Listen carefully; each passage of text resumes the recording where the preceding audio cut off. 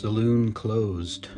Mayor Moran declared an 8 p.m. curfew that night and ordered all remaining saloons closed until further notice. The mayor, in his wisdom, turning from flames outside his window's view, declared that with this fire burning the whole damn town by nail and screw, the citizens should not be drinking from wells of firewater, thinking that booze might ease the pain of ash or make a fire line of cash for workmen's wages turned to embers. No, better call the night a day, let ashes cool and dreams be gay of wet Novembers and Decembers, and sitting by the fireside, hot buttered rum and Christmastide. Wiped out.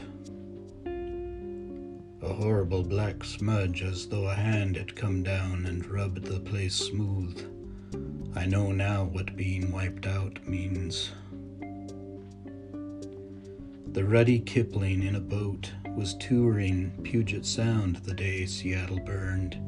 He wrote a note about the sight of soot that lay across the landscape like a smudge some hand, divine, infernal, left where once a city stood.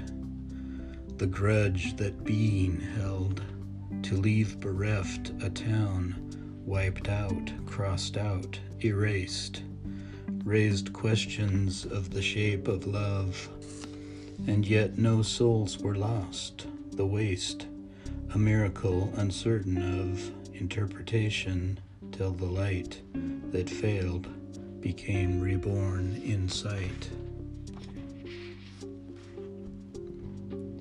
Sebastian Ness. One man found a large lump of melted coal, and the haste with which he shoved it under his coat and made off was astonishing. He was chased several blocks by the police, but was not captured.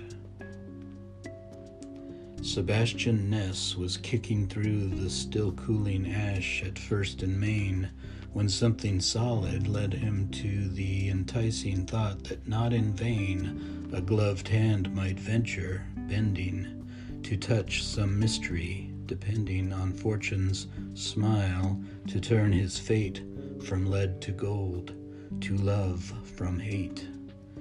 The lump he lifted flamed like foil beneath the blue bird-speckled skies, and Ness took flight with silent cries that oozed out from his soul like oil.